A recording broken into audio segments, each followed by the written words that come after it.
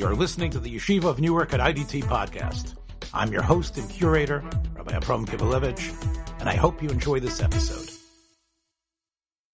We'll be able to get it proper. So here's the first mystery. First mystery really, again, it was an actual case that occurred in Bnei Brak, and maybe you could say only in Bnei Brak this question would have come up. And it's actually the schus of my good friend, my associate, Rabbi Daskel, who is on the Bezdin of Rabbi Mordechai Gross in Bnei Brak. And he, every week, publishes a Dvar Torah. As you can see, even this week he has one, Binat HaMishpat, about shaylos that come up in Rabbi Gross's Bezdin. Rabbi Daskel is the main researcher for Rabbi Gross. Rabbi Gross is a very well-known posek, the Av Bezdin of Chanichei Yeshivot, and Rabbi Daskel, is his main researcher, and Baruch Hashem, I'm able to get Rabbi Daskel's material and find out some inside stories about cases that occurred. So here's the case that happened, and we'll call it mystery number one. I call it the case of the airing, and again, I'm probably going to mispronounce this. I woke up my wife at like 1:30 in the morning. My wife is a pastry chef, and she went to baking school. So I said, "How do you say this again?" Entre métier. Entre métier. The entre métier is the person in a fancy kitchen who is actually involved in producing the vegetables and getting the vegetables ready. He's not the sous chef. He's not the main chef. It's called the entree. Like the entree is like the first course, and the one's in charge of that, entre métier. And in this case, the entre métier aired. Or, who needs the mashgiach when the garde manger is on guard? The garde manger is actually the person who works on cold salads. So I don't know if this person, he might have been an entre métier or he might have been a garde manger, but he was I don't know if that's what they called him in Bnei Brak, but that's what we would call him, and that's what he was working on. Now here's what happened. Get straight to the case. And, okay. So I guess this was his disposition. And you can see it right up here on the screen. Ani oved b'catering. Okay. He says, I work in catering. I'm the entre métier. I'm the garde manger. So what was my job?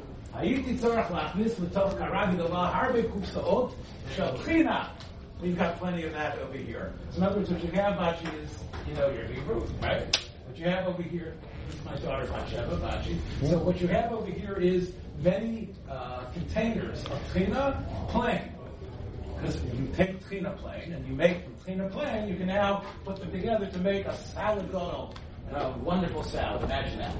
Now, so the entre métier said, the garde manger said, that as he was pouring it into a huge pan, a huge pot of all these tchinas, he was about to put it in there, he saw one of the containers, he noticed, I don't want anyone to really lose their appetite, he saw sheretz, a small sheretz, one of the containers in there. So he said, well, a sheretz, this is entre métier, and obviously a man who had a certain knowledge of law, he said, well, here's a bug, but I'm going to be pouring a whole bunch of these containers in here. I'm going to make a huge pile. I know there's a principle in Jewish law called batel b'rov, meaning that there's much more of the tchina than there is of that little wingy thing, that crawling thing. I don't want to get you too spaced out, but therefore a bittul is going to happen. So you know what? Let me just keep on pouring the rest, and it's going to be batel. Did he pick out the shirt? No, that's the reason why. That's the problem. Now, again, this is Bnei Brak, so remember, there's a little bit of a different sense of things, maybe. But he says, you know what? If you know what an entre métier and a garde manger, and I have this in the nursing home that I'm the Rabbi Machshir of as well, is that time is crucial.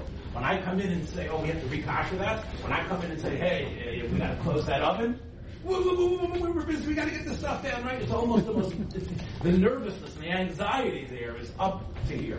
So let's give him a little bit of slack why he didn't pick out the bug. He figured in his head, listen, I'm going to be pouring a whole bunch of stuff over here. And he kept on pouring them in. The mashgiach came around. Now, one of the things, and again, I'm not going to say I don't know all the other mashgiachim that Rabbi Goldberg had. But I do know that Rabbi Goldberg put a premium on the person that he would choose to be mashgiach. It's not just somebody who never can't get a job anywhere else and he's sitting around and, he's sort of like, he's on this skid anyway, so why don't we bring him in and have him sit there in a chair and snooze off. He was very makbid. The mashgiach should know something. In fact, he tested me, Rabbi Goldberg, on the phone, and he tested me when I sat with him. And again, I had mashgiach come to work under me. So, okay, I didn't mind submitting to that, but I thought that was proper, because that's what you're supposed to do. So the mashgiach came. And the entremetier told him what happened. And Mashgiach said, what? You didn't take the bug out? It was noticeable the way it was. That whole big tchina that you wanted to do, we can't do that. We can't eat that.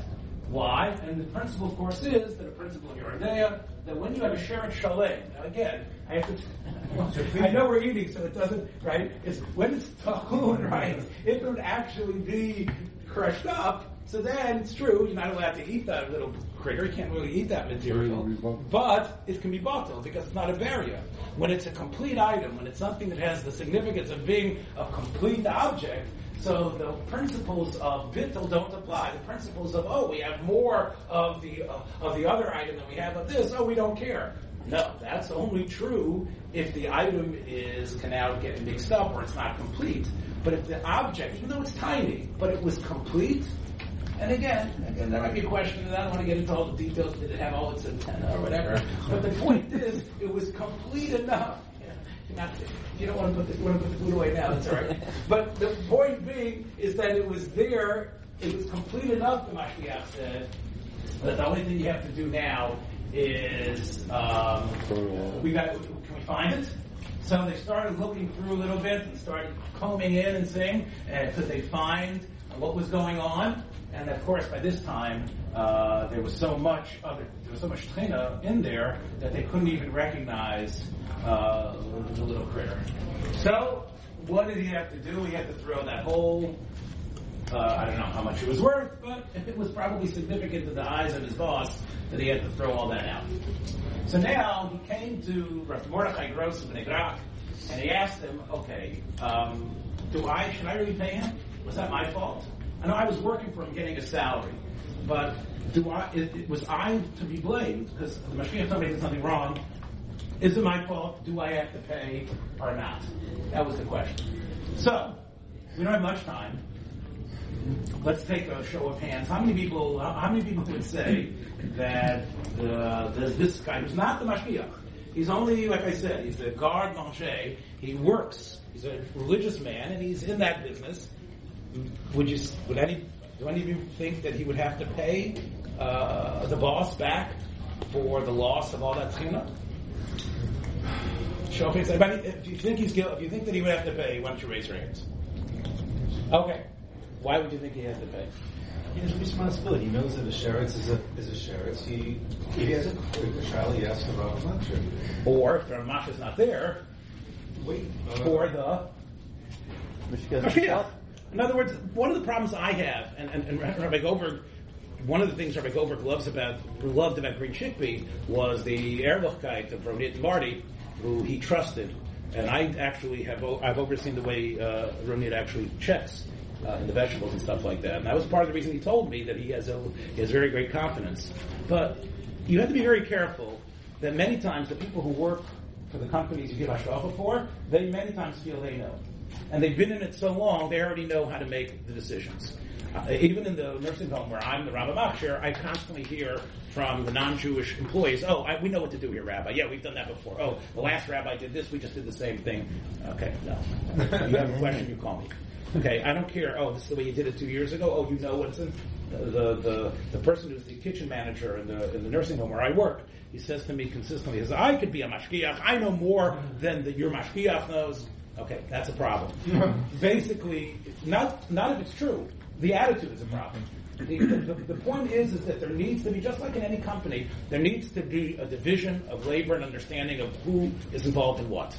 The problem is with Jewish things, what happens is everybody thinks they know everything. Okay? Many times I'll be sitting and people will come to me And I run a little minyan on Shabbos, and people come and ask shaylos to me. And people would say, oh yeah, that's bullshit, right? I was at a minyan, again, without getting into too much of an aside, I was at a minyan, one of the minyanim that I am involved in a couple weeks ago, and someone came with a shaylo. This might even make a new shir about it. And he said, I just got back from the car dealership that they work on my car, and I found out that I looked under the car, and I see there are 4 brand new tires on my car.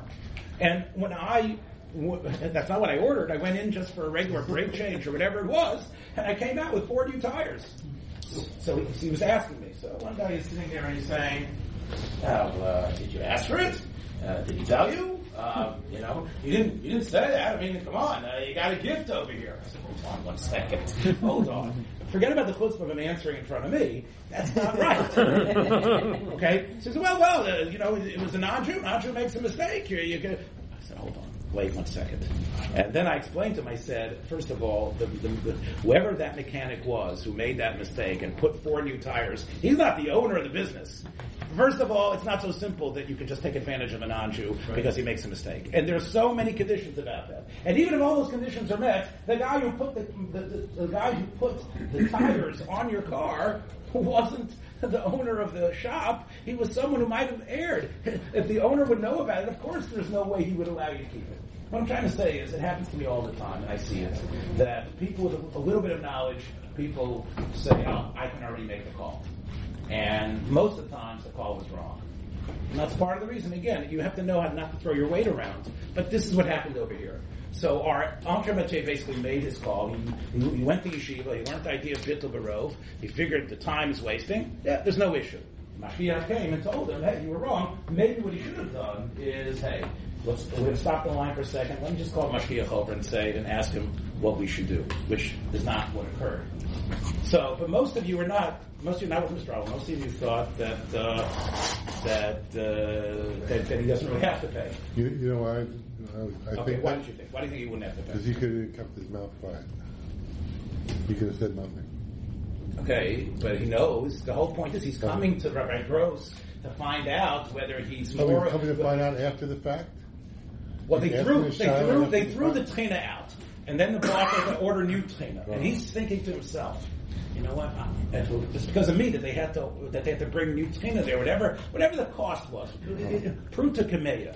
It could be $10. It could be $1,000. The point is, was he the one who caused that loss? Well, I think that in food preparation there is a certain what I would call it's a leeway that you're allowed to make calls. I would say in terms of that there is wastage in production, and so they're not carrot drops on the floor. They're not. It could all add up. For example. That's right. So, but that is factored into the preparation cost. Okay, but here, again, so you know what? You're leading straight into the psak. So, yes. If the bug flew into the tchina, or 100 bugs go into the tchina, and they took it out properly, yes, and the tchina is now kosher, would they have still sold that tchina from a health perspective? Okay.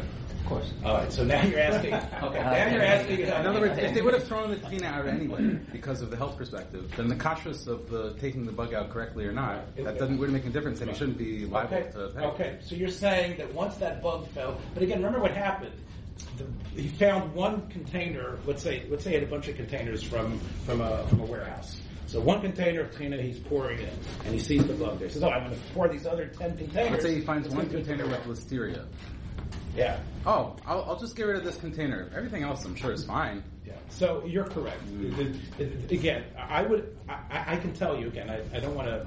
We all have food here, but I can tell you that one of the things I used to work as was I used to go to factories and work as I used to send from one of the big kashrus agencies in America, and one of the things when I went to quality control was they had a list of what's acceptable in terms of insect material. In fact, what they do is in the quality control area, they actually take samples, they run it through a special machine, and they note what is the amount of Extra protein. There's a certain acceptable amount. So I don't know if the fact that there was that insect there would have made it. So again, But would that be a factor in terms of yes, his it would. liability? If it be true that once this is in there, the thing is essentially worthless and they have no right to sell it, so the issue is a non-issue. Let's go with the assumption that it was still of value. So here was the psak, the way it came down. So there's actually 3 elements here.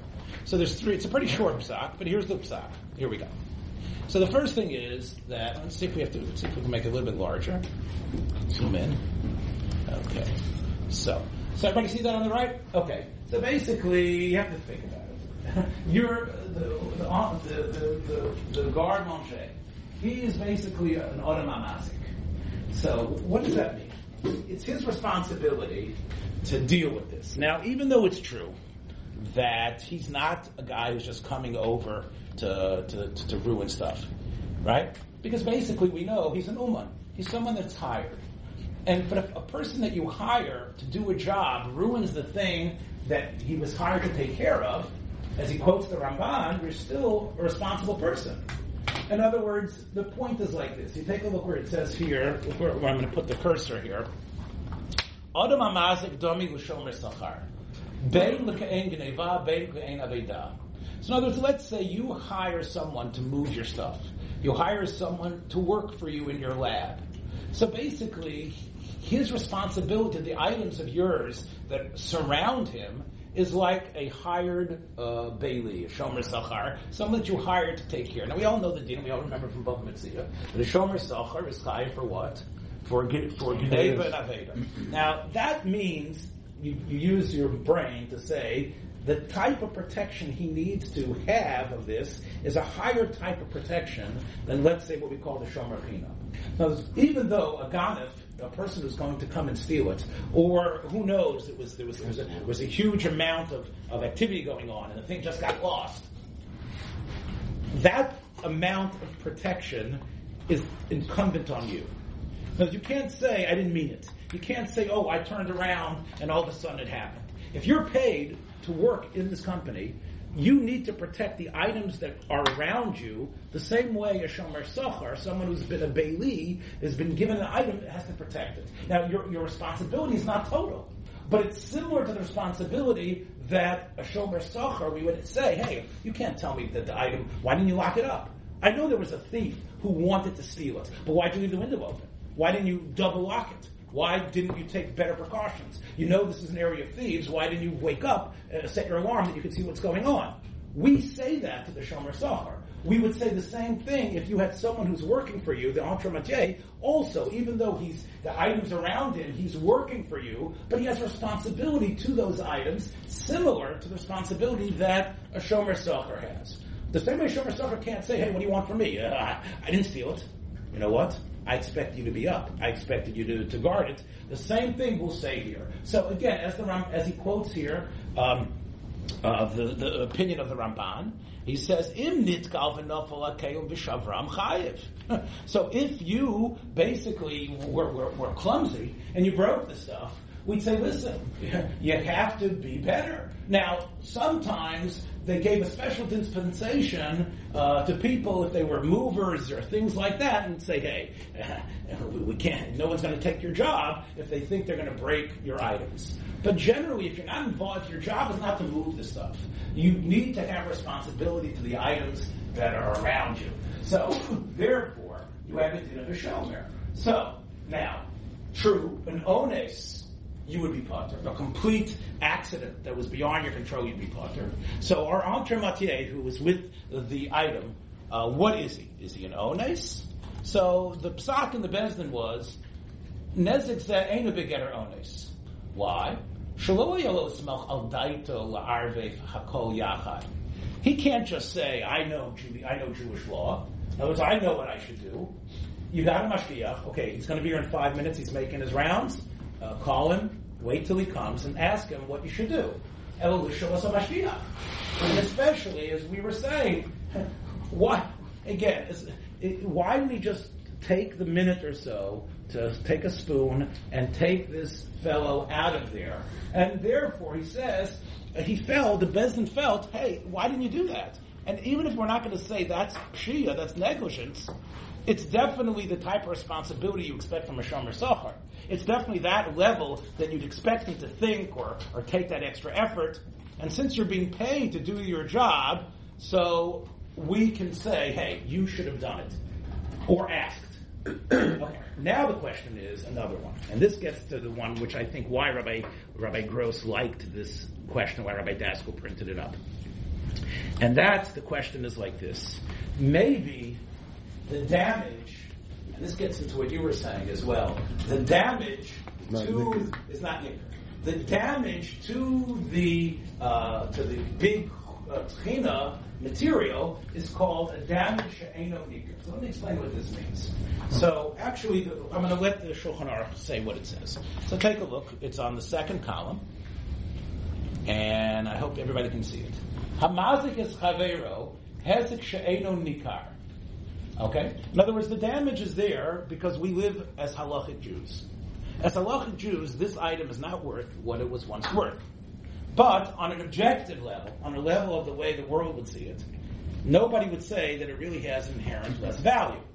For example, the Shulchan Aruch says, "Kugo she'ir of yayin nesach b'yeno." So in other words, basically, you have some wine, and somebody who really doesn't like you comes over, and he pours wine, which is wine that has already been used in idolatry activities, which is wine that's like Avodah Zarah itself, and he pours it into your wine.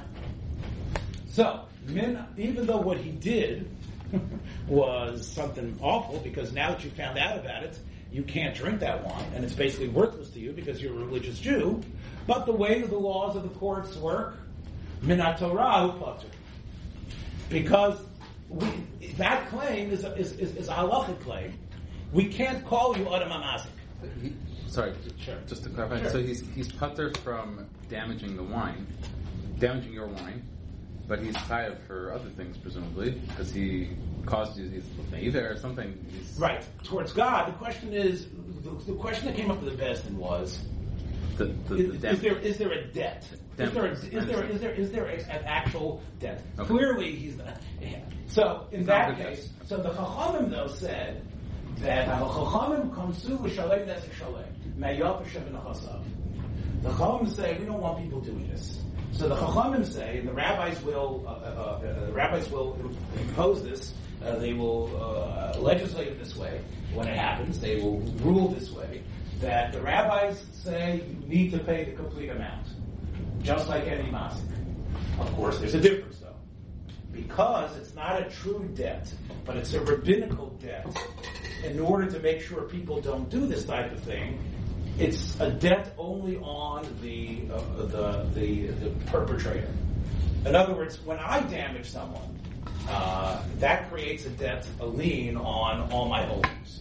So even if I wouldn't live, my family would have to pay that debt because it's a real debt, a real, actual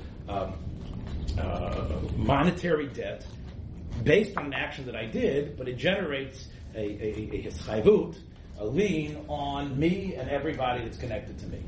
Whereas this type of debt, the debt of a hesed she'eino nikar, as you can see, it's the type of thing the Shulchan Aruch says that you need to pay, but if you're not around, we can't force your family to pay. Because it's about you, not about your children. You hear the difference, right?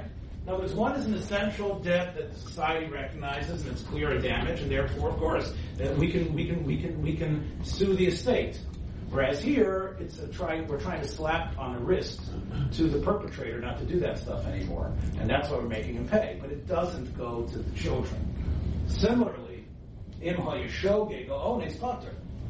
If he can show that, hey, I didn't mean to do it.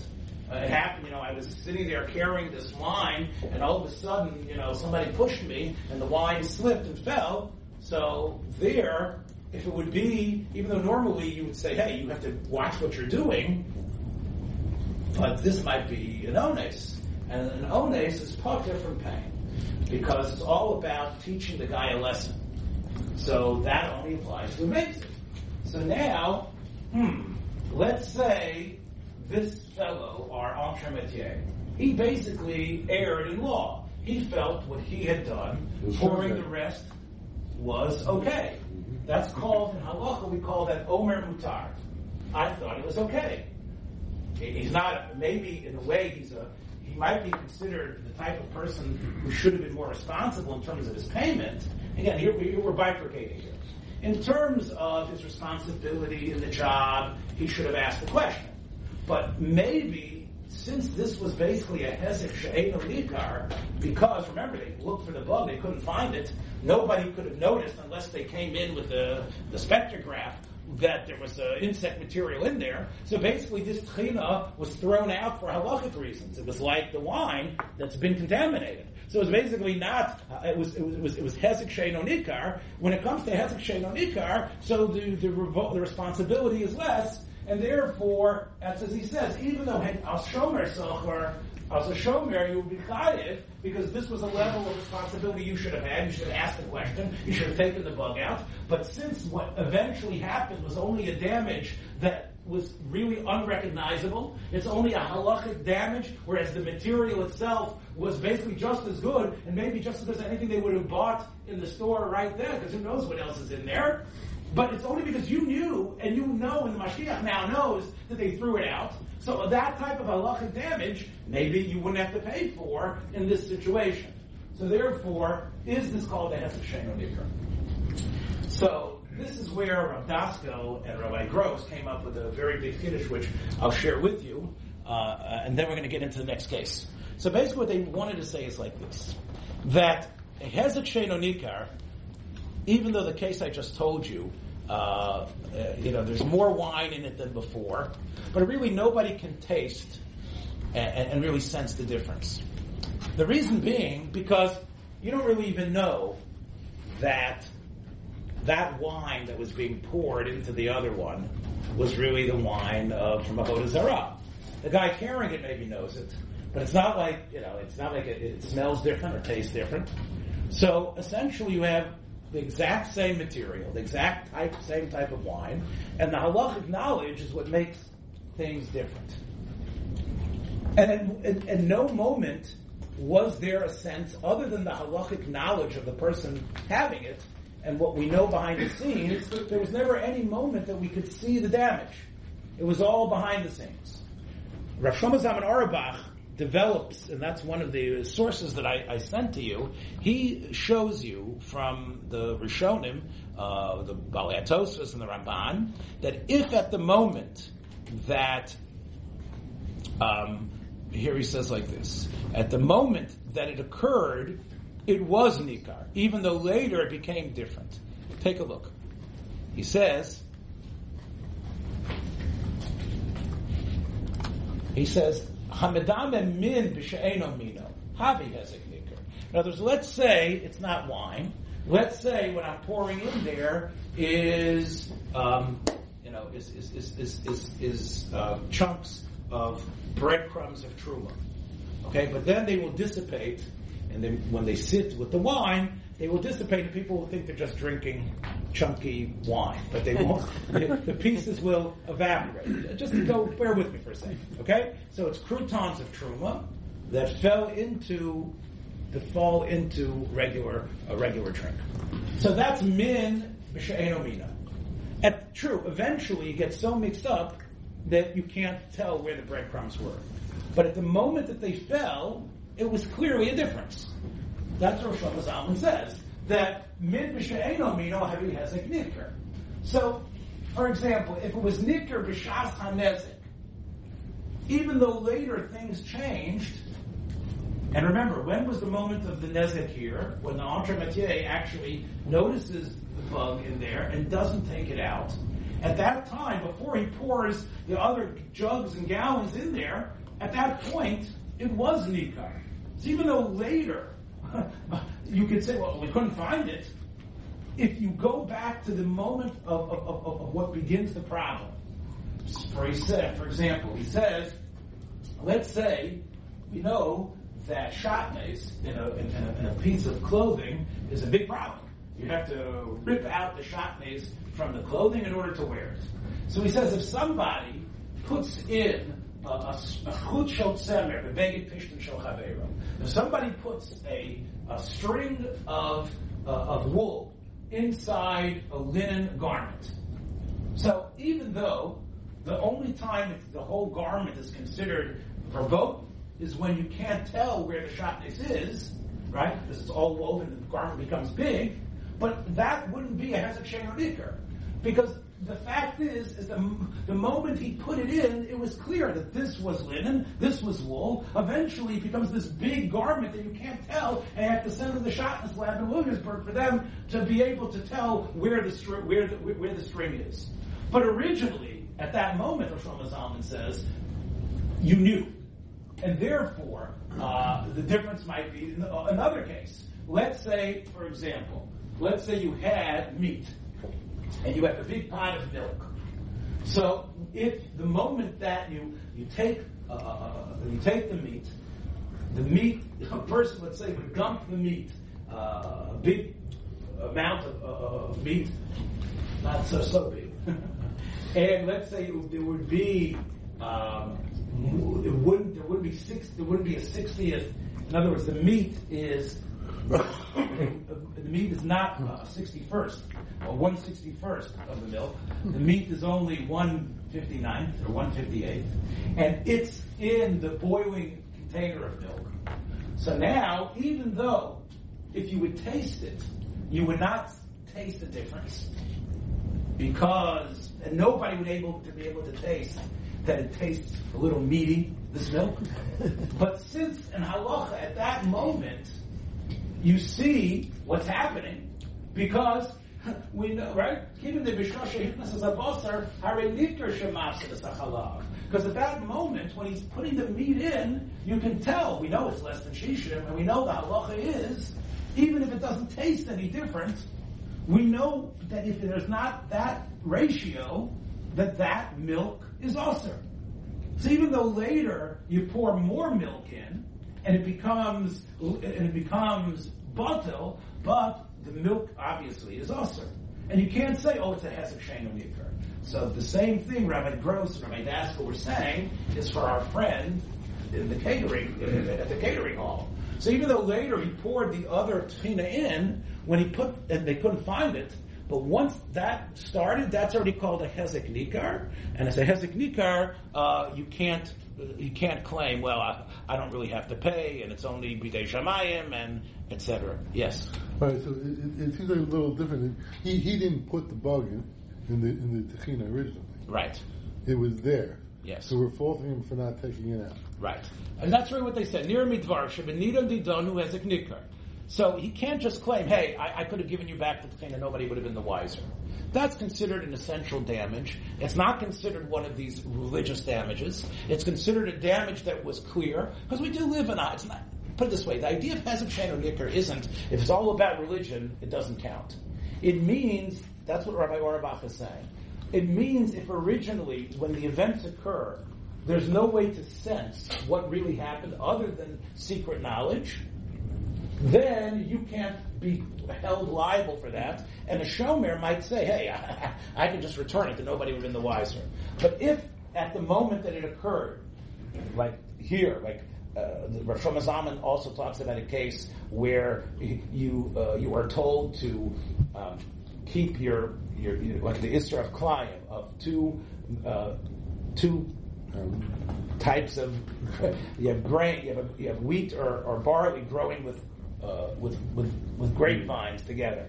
So if you allow that, if the fence breaks and we can see your grapes growing over there, and you refuse to erect the fence and the wheat still grows, so we say that if the wheat continues to grow 1/200th of what it was before, then you can't eat any of that material. Now the guy, really, what did he do? Well, what he did was he didn't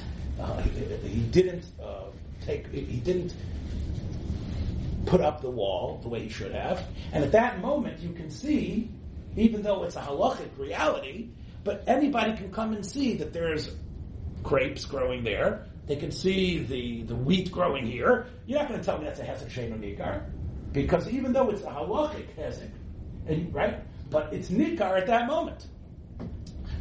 Everybody who knows Jewish law knows that milk and meat can't be together. Anybody who knows Jewish law knows that if grapes are growing here and wheat is growing here, they need to be separate. So that's, you can't claim, the same thing is true. When you have a bug in material, that answers it.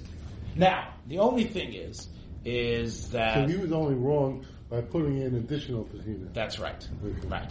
So, he says, even this, he says, and at the end, they gave him a slap on the wrist. They said, really, that would be if you'd be a shogeg. I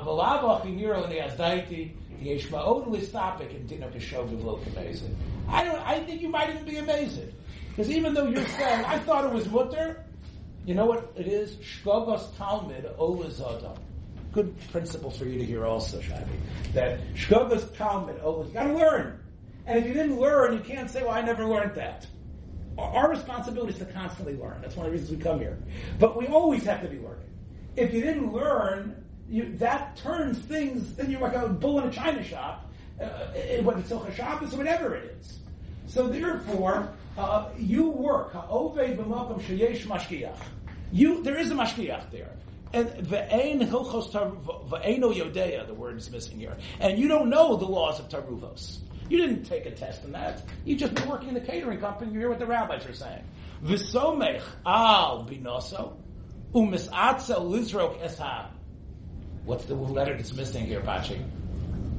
U'misatzel lizrok esha. What letter is missing? Esasheret, right? Lizrok esasar. You don't want to throw the prince out. Okay, you don't want to throw the sherets out. Posheya u'mezid. So therefore, okay. Lately, we have a prince who's kind of he's kind of won't get political. Yeah. Even if you want to say it's a hezek she'eino nikar, we can still make you pay because don't tell me you're an Eimer Mutter in this case. Don't say, I thought it was okay. When you work again, you don't have smicha. You didn't work. You didn't pass the test from Rabbi Goldberg. You're just the guy who's working here. So don't say I thought it was mutter. Your job is to wait for the mashkiach or to pick it out yourself. So therefore, he feels that halacha, if you want to do the right thing, pay him back for the tchina.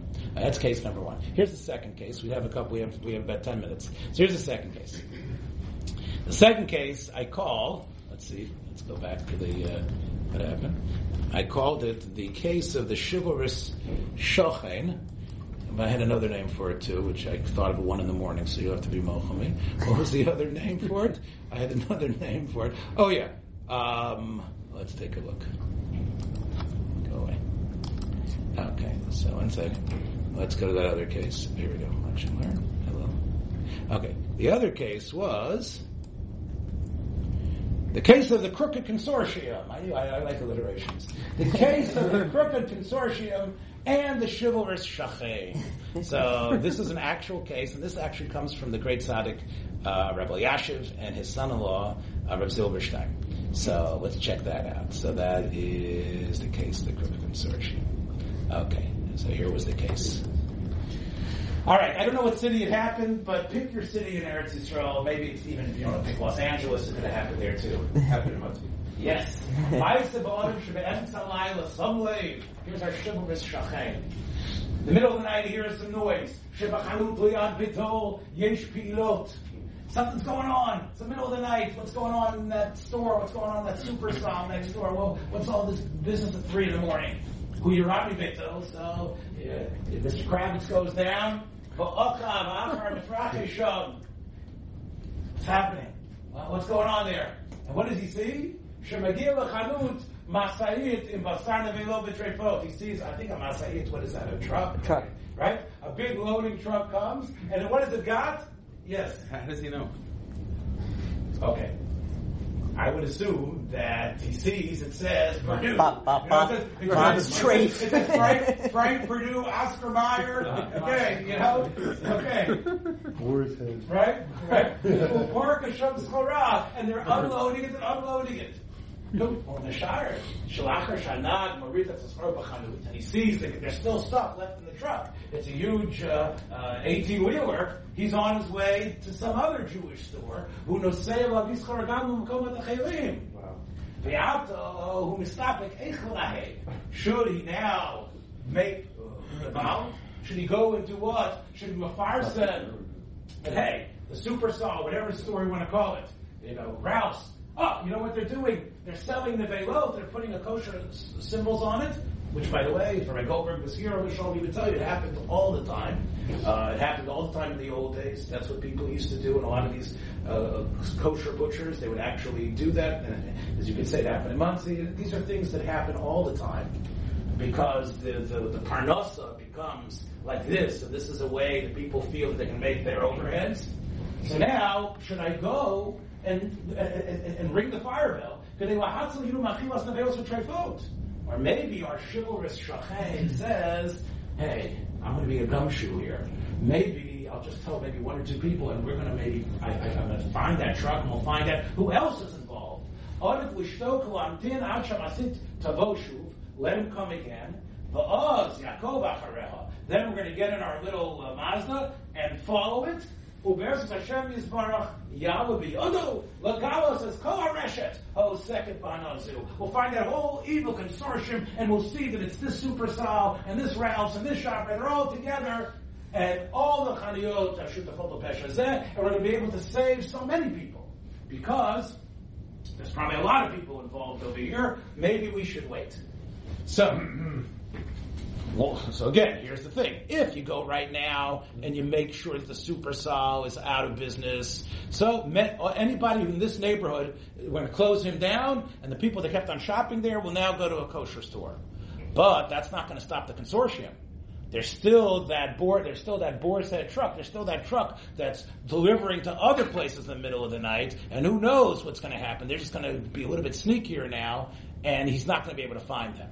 Because they are going to basically forget it, but they're going to call it a loss, the Supersol, and they're just going to still do their ugly deeds, and we got to try to root them out. So, however, even though you get your best reporters, you get your Woodward and Bernstein on them, but in the meantime, what's going to happen? People in the Supersol will still be eating treif. Because if you say what's going on, they're going to know, and they're going to be careful. So maybe what we got to do act as like we don't know in order to find and do the sting opera, whatever it is, to get the big operation done. Is there such a thing as batal though? In other words, if they have rov kosher meat and they have less. Good question. In other words, the person buying them could assume that, let's say, is every single thing in the store treif, or did he just append the store? Good question. That's a good question. That would be a good question if you now bought from that store. For this person, for his decision. Right. For this person's decision. In other words, if you could assume rov, then maybe you wouldn't have to publicize it right away. The halacha is if we find out somebody has been selling treif, we shut him down. That's the halacha. Now, even though not everything he sells is treif, so we definitely have to shut him down. Your question is for the person buying in the store. That's right. For the person buying in the store, right? That's another question. Can you get your money back? Do you have to kasher your kalim? Right. Do you have to do tshuva for the timtum alev? But when the person's deciding whether to publicize right away or to, you're right. It's not like everyone's mamish eating treif, but there definitely will be some that will eat treif. Right. So that's the question. Do we say, I'm going to sacrifice those people who are going to eat treif for the greater good of exposing this consortium? So, Reb Zilberstein, who developed this question and asked his father-in-law, Reb Eliashib Zatzal, said like this. Well, we know the Gemara says in Moed Katan, Metzayim the Takforot, which means that we know if there is a person who has died in a certain area, we indicate that that's where it occurred. This way, Kohanim and other people don't walk there, and they know they take the long way around. We put symbols, line symbols of a certain color that people know don't go here if you're a Kohen. So Abaya says, because it's with Neiders, otherwise, if they'll discover it, they're going to have to, if they're a Kohen, they're going to have to burn the stuff that they had, the Truma. So the Gemara says, though, if what we have here is just the minimum amount, just a kazayit, we have just the minimum amount of material that a Kohen can't be on. So there, the Gemara says we don't put the symbol on. Why? Because, as our Papa explains, because probably within a couple of weeks, it will not be sufficient. The amount in there won't be sufficient to be a problem. So even though it's true that till a couple of weeks occur, there might be Kohanim that are going to walk over there. And when those Kohanim walk there, they have basically made their Truma Tameh.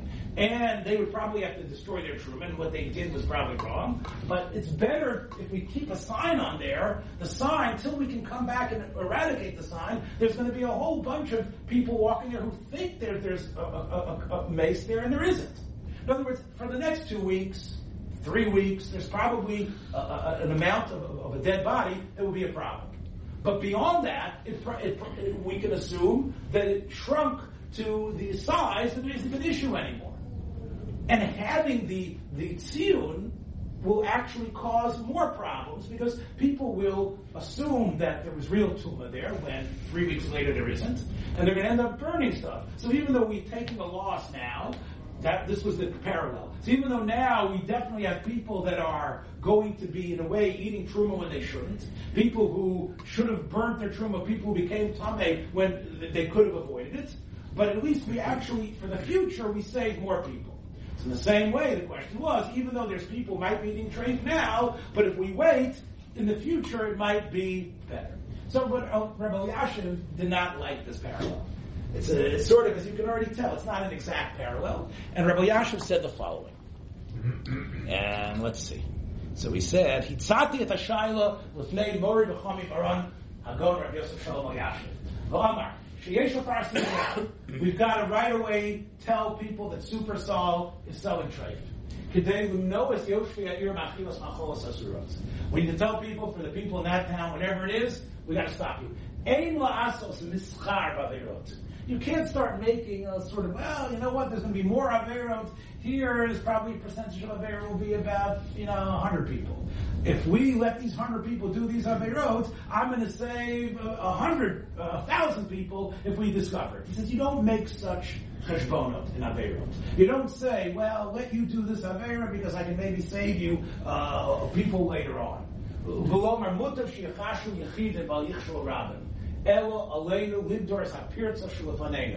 We have a problem here, we deal with it. Don't even though, religiously we saved more people in the future, that's not the way we work. We deal with the problem when we know about it. We don't work behind the scenes and say, well, we didn't tell you about it because we figured it'd be better because now we were able to discover everyone. When there's a give up, when something's wrong, you shoot into it and you eliminate it. Even though, unfortunately, there's a bunch of Bali Avera that we couldn't catch, that's not the cheshbon that we take in kashrus or in general towards helping people to achieve a religious life. We don't play God behind the scenes and say, okay, we're going to keep you in the dark. He says, even the Gemara Moed Katan, there, first of all, you don't even know if anybody is going to step onto this area. It's an area somewhere in the woods, and the question is, should I put a mark in here? You don't even know if a Kohen's going to come there. You don't even know if he's going to come and he's going to have truma with him that should have been burnt or something else. So therefore, there's a chash. So therefore, you could say, you know what? Let's not put it there because in a couple of weeks it won't be a problem anyway. But over here, we know people, from Jews, are going to Super Saul every day. They're buying stuff there. There's going to be some trade that people are going to eat. Again, I think if I would have taken a poll, I think most of you would have probably agreed with Rabbi Elyashiv in the first place. I don't know. Again, we have to stop here because I promise. Thanks for joining us for another episode from the Yeshiva of Newark at IDT Podcast. Be sure to subscribe on your favorite podcast app so you don't miss a single episode.